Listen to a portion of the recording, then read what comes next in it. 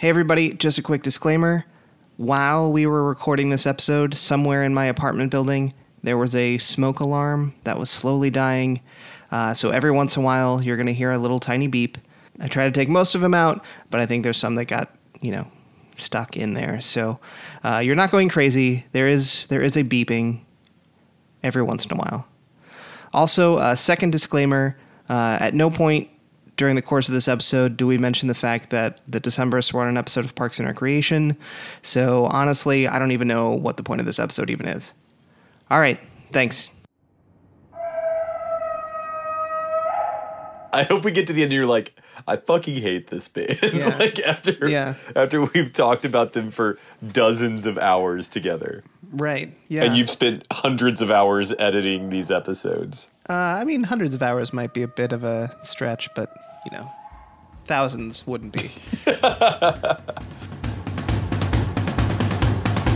Here she comes in her college. Welcome to We Both Podcast Together, The Hazards of Loving the Decemberists. I'm your host, Pete Wissinger. I am the co-host, Matt Essner. And this is going to be, I'm calling it now, our shortest episode. That's a bold claim. I hope you're right. Well, let's think about this. We're now today covering the Flora Songs EP, which followed What a Terrible World, What a Beautiful World. Did I do it right that time? Yeah, you got it. All right. And there's only 5 songs on it. That's all we're talking about this episode. And we don't have a guest to bullshit with. Right. So if Matt and I can focus, we might actually get a tight episode in. Just the two boys tonight. Yeah. The dull and witless boys. I was going to do the... oh, that was good. I was going to do... one of my suggestions was The Rake and the Rastabout. Oh, yeah. For the title of the show. Yeah. You know what we should have called the show is the Turbo Team. We could have called it the Turbo Team, but we're not on the Turbo Team. No, we're not on the Turbo Team. You got to watch that episode of Characters. I do. It's weighing heavily on my soul that I haven't seen it yet. Do we want to just dive right in, or is there any other pressing business? Well, so first of all, in terms of background, there's not much to say about this. This is yet another of a long string in this band's catalog of EPs that are leftovers from the recording sessions of a main album. So I guess this tradition started with Picarescides, pretty much. Right. There wasn't one after Crane Wife. But a lot of that stuff ended up on those bonus tracks instead. Right. At some point in their career, as I'm sure with most musicians, like EPs went from being like the cheapest way to like get your music out there, like a cheap way to get a bunch of songs out as a sort of sales tool or a way to introduce people to your band, to just being like where you put your leftovers. Well, I also feel EPs are kind of an antiquated thing. Yeah, for right. sure. It was originally it's just a type of vinyl release, right? That's right. So, they are sort of holding on to some old school rock and roll traditions as a band by continuing to put out EPs. Yeah. Because nowadays artists just put out albums or tracks. Right. And it doesn't really matter much about a physical format. Yeah, that's a good point. Are there any other bands that you follow that put out EPs? Some metal bands I follow do. Okay. The other thing is that like vinyl is big again, so it could be that the EP is saved by the vinyl resurgence.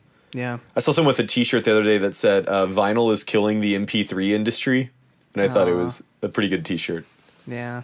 So yeah, this is much like "Long Live the King" and Picarescides before it, a Leftovers EP. By the way, not to already go off topic, but oh no, I was listening so to a big December's playlist, as I often do on Spotify. There's like a complete discography playlist that I'll just put on shuffle, and the home demo for Summer Song came up. And you remember at the Picaresque episode, Summer Song was a song that none of us gave a shit about. Yeah, isn't that Crane Wife? Yeah, it's on Crane Wife. Did I say Picaresque? You did. Okay, on Crane Wife.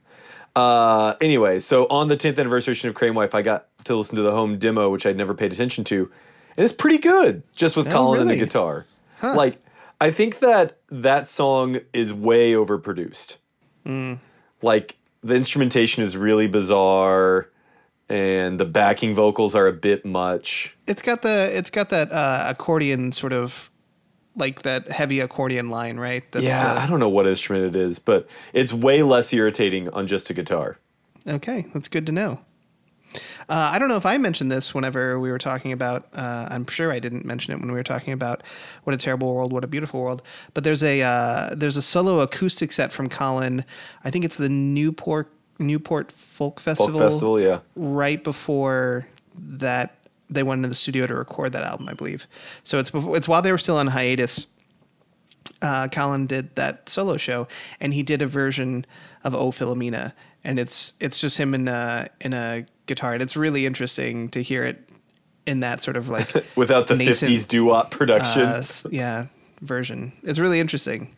Actually, so for those of you who don't know, like NPR is a great resource to get like solo Colin shows and some early Decemberist tracks or early Decemberist concerts. Like there's still some from like when they were the darlings of All Songs Considered, and would get like their whole live concerts streamed. Yeah, NPR used to do those live concerts recorded from the Black Cat in DC.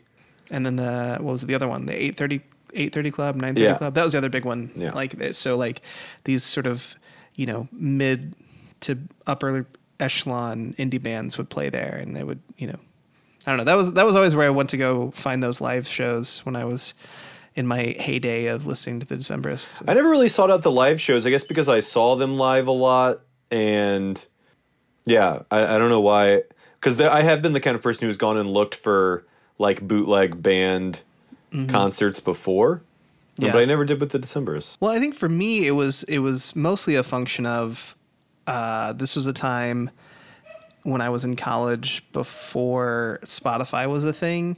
And so you could either, if you wanted to listen to your own music and if you were at a computer lab on campus or something, like back in the day, you either had to have like an MP3 player with you, or you'd have to find a website that wasn't being blocked by your college that would Right. let you stream music. And so for me, NPR was a great option for that. That is fair. I remember song sharing being blocked and whatnot. Right. But now, I mean, like, are computer labs even a thing now? Or, like, I don't know. I haven't been to college for a decade, libraries so, like, have computers. Does everyone just get a laptop in college now? Or Yeah, everybody has a laptop. Still, Everyone gets a laptop when they're in, communal? like, middle school now. Wow. So this, I would say, is closer to Long Live the King than Picarescides. Just because Picarescides was these sort of, like, unfinished demos. Right. Whereas these are definitely fully produced songs. These are done. Terrible World, Beautiful World was originally going to be a 19-track double LP. And Colin said in an interview I watched that sequencing that album took him longer than sequencing any other album he's ever put out. And that, like, the only way it worked was to cut a bunch of songs out. Yeah, I could see that. I mean, it's already kind of a mess of sequencing. He could have cut deeper. Could have cut deeper. I think we would agree. So we've got 5 tracks here that could have fit on the album, done from the same recording sessions, which took place over the course of like a year and a half. So I guess we should just jump in, right? Let's hit it.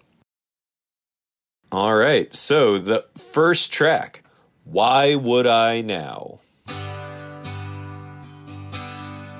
Have I ever lost your way? Have I ever left you way late? Have I ever come unstayed? Why would I? I'm assuming that they left this one off because it just sounds like another single. It sounds like Make You Better. Like it does. feels like Make You Better. I don't know if it sounds like it. But it's not as good as Make You Better. I agree. I still like this song a lot, but it's, I like this song. Kind of in the same vein. For sure. I feel like they could have put this in instead of Mistral, and I would have been happy about it. Yeah. That's a good call. Because I like this track. It's really good, and it's a pretty conventional, like, sort of, I don't know, mid-tempo rock song. Like, it's not, like, weird. It doesn't have any, like, weird instrumentation. I guess there Right. might be a little fiddle in there, maybe. But it's not, it doesn't sound like something that wouldn't exist on at least like alternative radio, you know? Yeah, it's a pretty piano heavy rock song. Yeah. It's also in the camp of generic to the point of being accessible. In terms of lyrics or lyrically, music? Lyrically. It's not like... Yeah. It's not about anything in particular. No, it is generally, about kind of finding your way in the world. Right. I think that's something I've sort of, maybe something I've always known, but doing this podcast and listening to these songs has really sort of hammered home how important genericness is to pop songs. Like it's being true. able to ascribe whatever meaning you want to it is really, it seems like kind of important for making a good pop song. It's also exactly the kind of thing that is absent from their early albums. Right. Do you think that's like a deliberate choice in there as they've aged, like to become more accessible? Or do you think that's just where they are as in terms of being songwriters? I think I talked about this in our last episode, but I feel like at this point in his career, Colin Meloy has other creative outlets. Mm-hmm.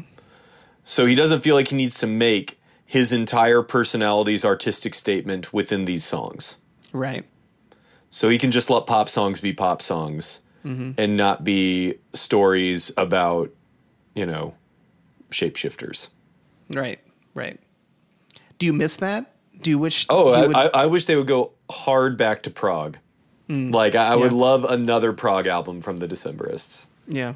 Yeah, I mean, this isn't a track I get excited about, but, like, it's really nice. The melody's really cool. Like you said, lyrically, there's not a ton to grab onto, but it works with the song.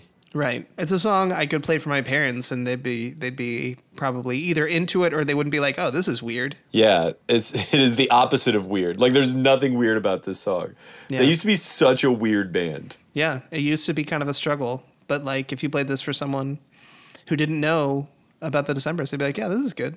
Yeah, but because it's a just generally solid pop song, I don't have a lot else to say about it. Yeah. Well, let's just move on. Let's take a little detour to the river, and maybe go for a swim. Shut up, River Swim.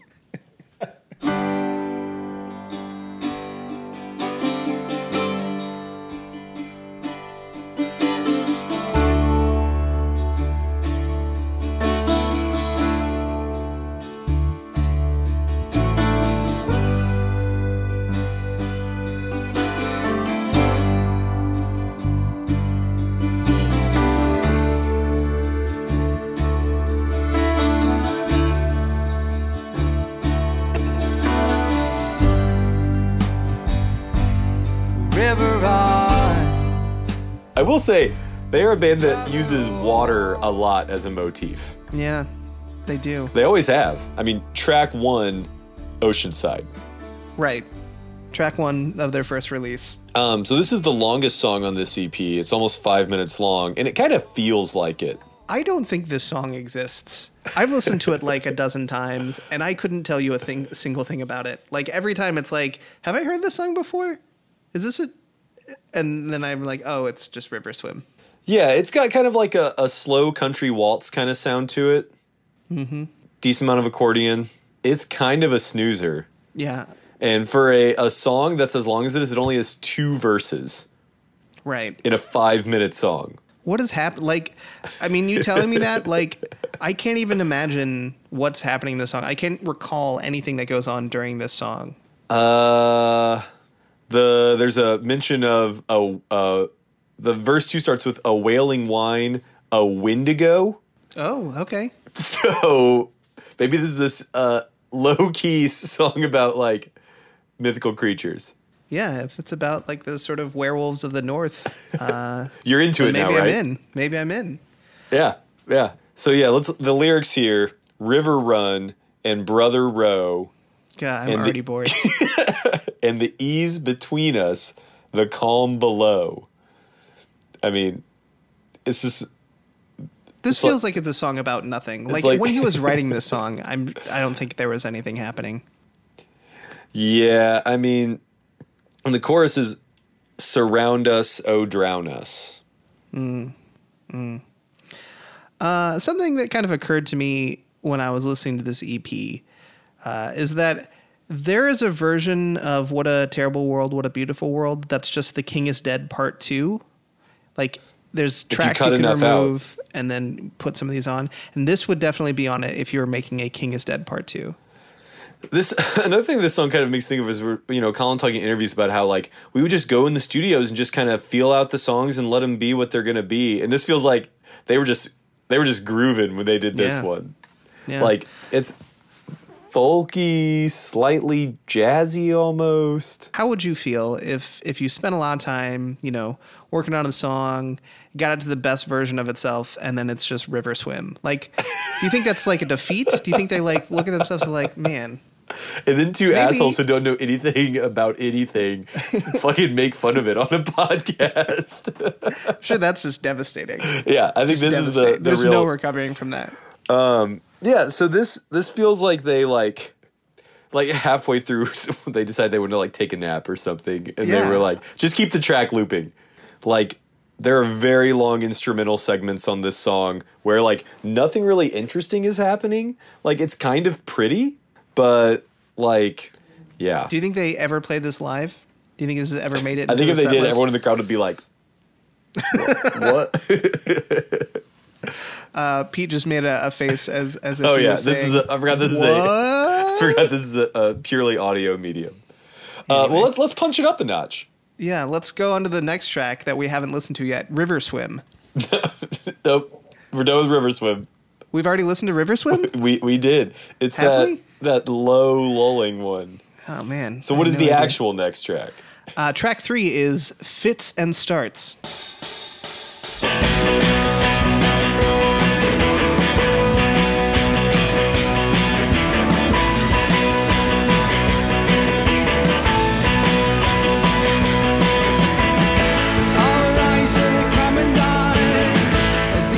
Only Decemberist punk song?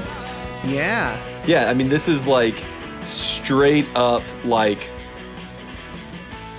punk is the best thing I can use to describe it. They've dipped their toe in metal before, but this is kind of them trying to be like hardcore. To, I would say, limited success. I would agree. It definitely feels like they're trying hard on this track. Yeah. It doesn't come off natural, I would say. Yeah. Because you got kind of like noisy instrumentation, yelly vocals. One thing I've been thinking about, when we had AJ on for King is Dead, he said that Colin Meloy's strength is writing really pretty vocal melodies. And I think that that's true because he has sort of an interesting voice and he writes really good melodies, which makes him pleasant to listen to. But you got a song like this, which is almost like devoid of melody. Right. And it just doesn't really land. So since this is more of a sort of free-form exploratory episode, I'm trying something a little different. I dropped a link in the chat, Pete. I want you to take a look at that. What are you fucking doing? So this song has, I think it's about communist Russia, I think, or something. I don't know. I think it's set in Russia. Which song? Fits and Starts? Yeah. Yeah, they mention Russia.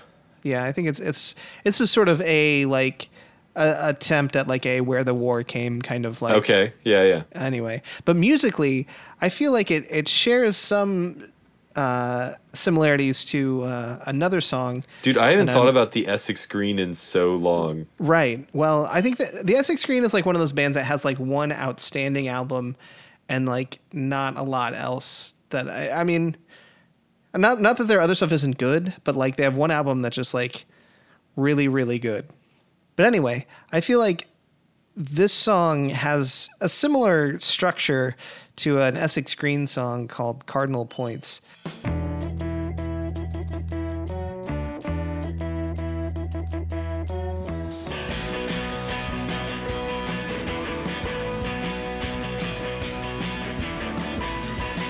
Whereas this is like punk. Cardinal Points takes a similar sort of rhythm and melodic structure and makes it like just sort of a driving I guess you're saying pop rock song. The guitar riff is a little bit similar. Mm-hmm.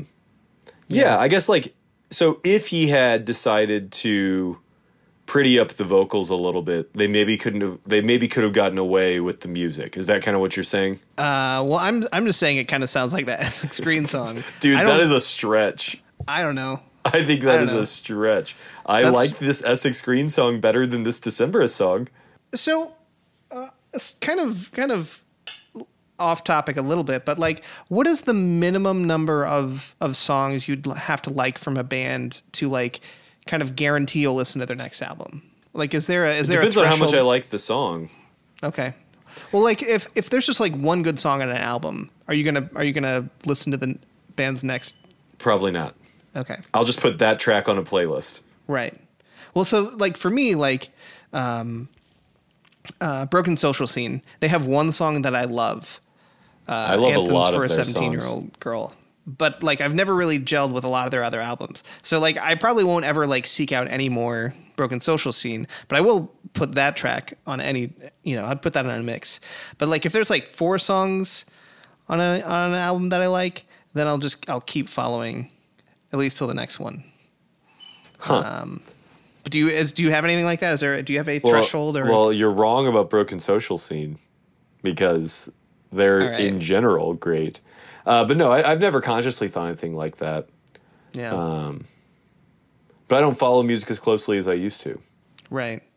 Well, see, the New Pornographers were like that for a while, where they just kept hitting the threshold for me. On each album.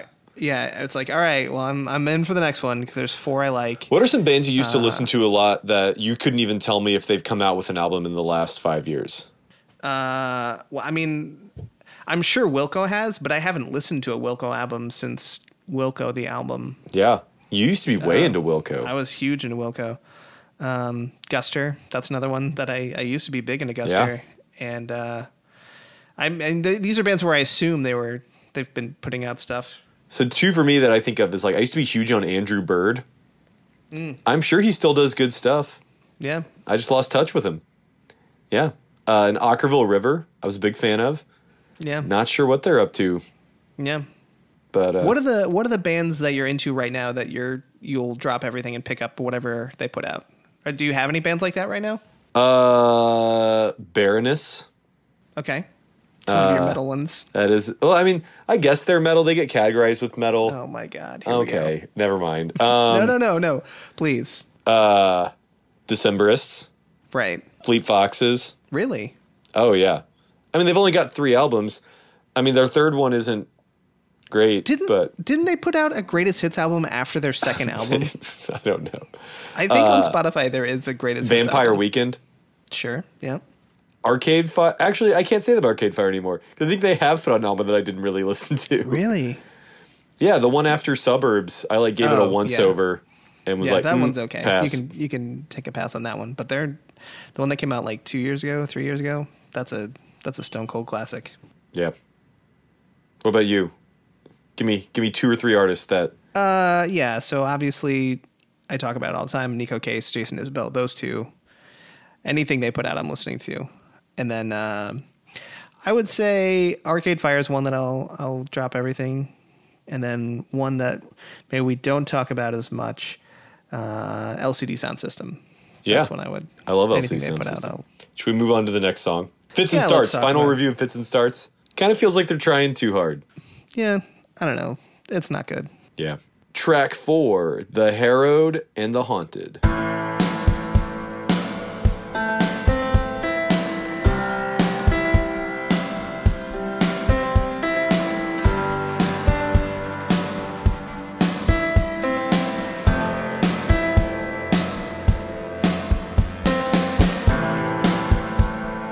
Lay out the bowline. I kind of like this track. I do too. I really dig it. I think if this was on an album, it's definitely like a mid album kind of track. Yeah, this is one of those like gymnast or bagman's kind of. I could see starting or ending a side of a vinyl with this, like being the last track before you flip it. I think that's a good spot for this. Yeah, I mean it's got a really cool melody. It's another piano heavy song. Mm-hmm. Yeah, I this one is, and it's another Laura Veers backing track. which I feel like when they use her for backing vocals, it tends to stand out pretty well. I think that her and Colin's voices mesh pretty well. They just blend so well. I don't know. Maybe she just has some sort of superpower where she has like the best backing vocals ever. Because on the Case Lang Veers LP, like she does some stellar backing vocals on that too. Well, this is the second time in a row that she's had a backing vocal track get cut from the album. Yeah, because she was on E. Watson. Yeah, I don't know. This song, it's kind of melancholic. It's got like it kind of reminds me of Sleepless a little bit. Yeah, I could hear that.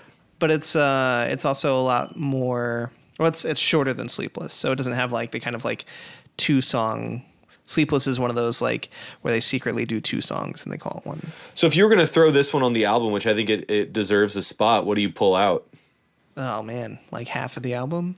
No, I mean like anything in the middle. Lake Song. Lake Song. Sure, lose Lake Song. Like losing Lake Song does nothing but improve the album. I want to take an opportunity right now to say hello to the Decemberist subreddit. Okay. And the reason for that is because they're doing this thing right now where they'll put an album up and people will vote for their favorite and least favorite songs on the album, and then they'll do like a ranking. Oh, wow. You'll be sad to hear that the bottom song on King is Dead was All Arise. These are the people I've sent the podcast out to, Matt. Haters of All Arise. I've mentioned several times that I don't think they would like this show. On Beautiful World, Terrible World, the bottom track was Better Not Wake the Baby, which was my top track on that album. But Lake Song was top 5. Oh, my God. Who are these people?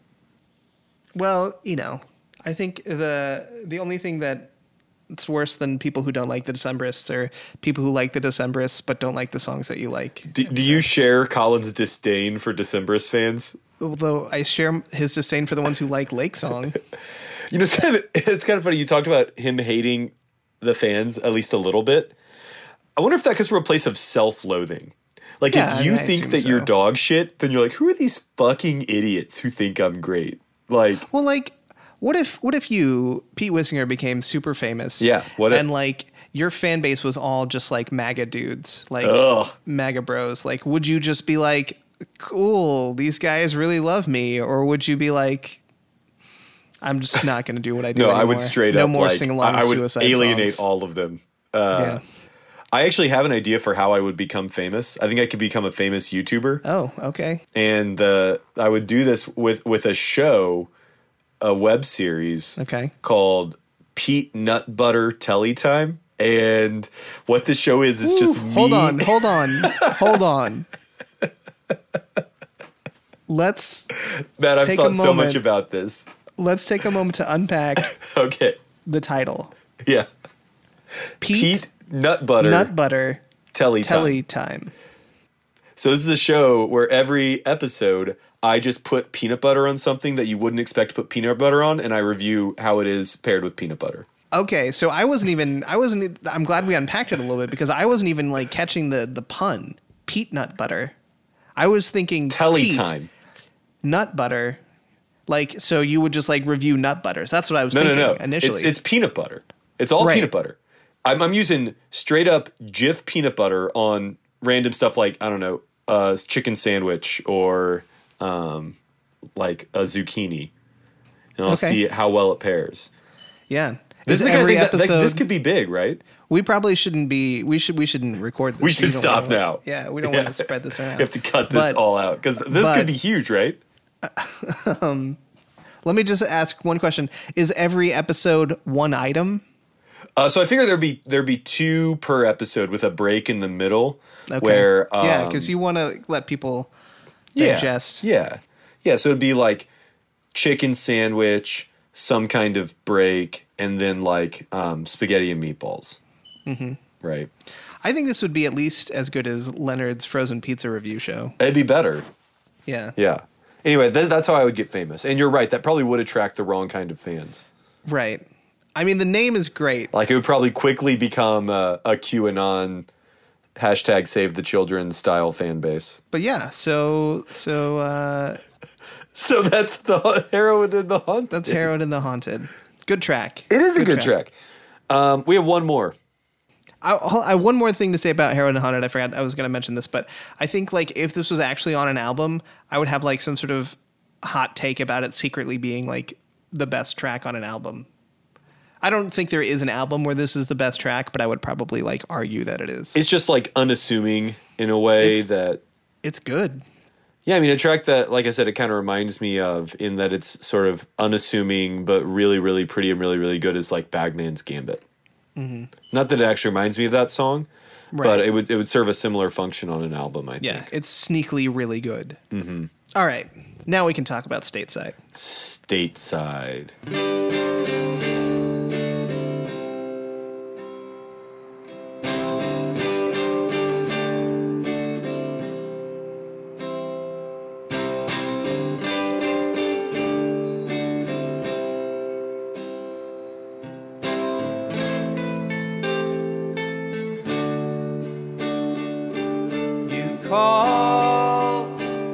You know, I'm not always a fan of the like solo electric guitar kind of thing. Right.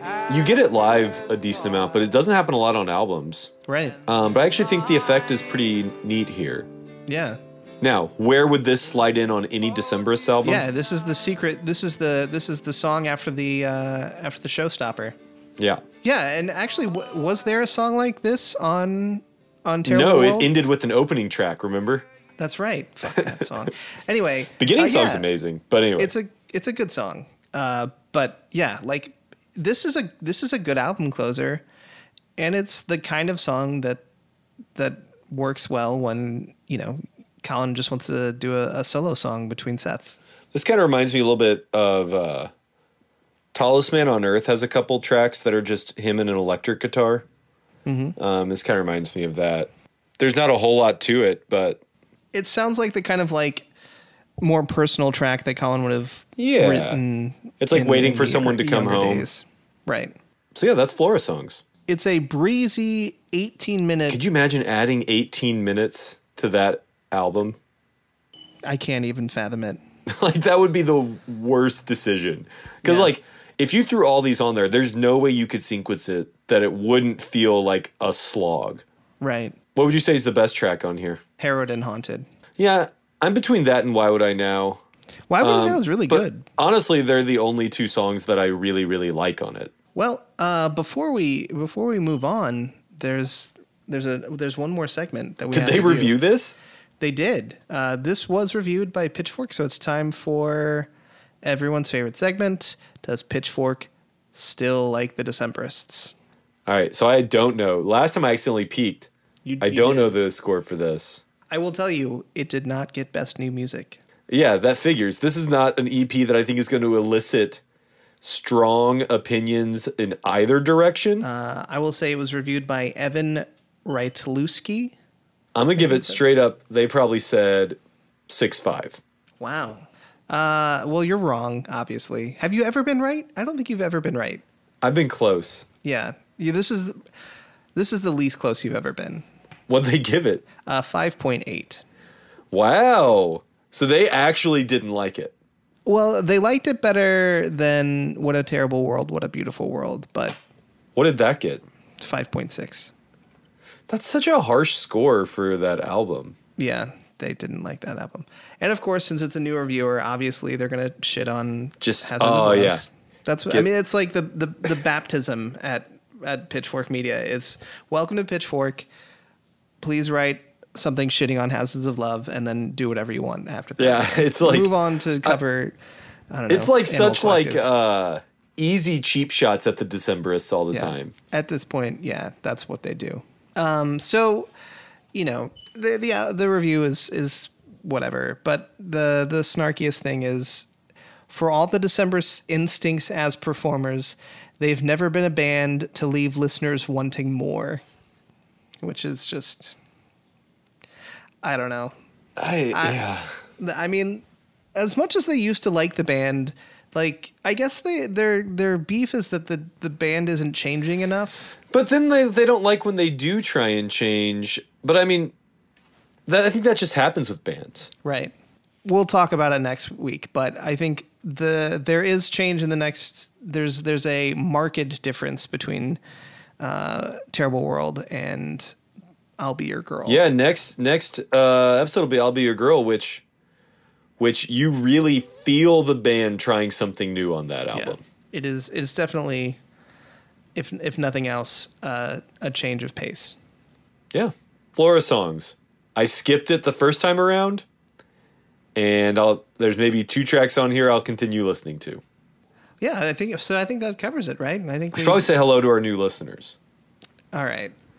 Hello. So I finally, after joking about how terrible of an idea it would be, put a link to our podcast on the Decemberist subreddit, which I can only assume is where Decemberist fans congregate these days.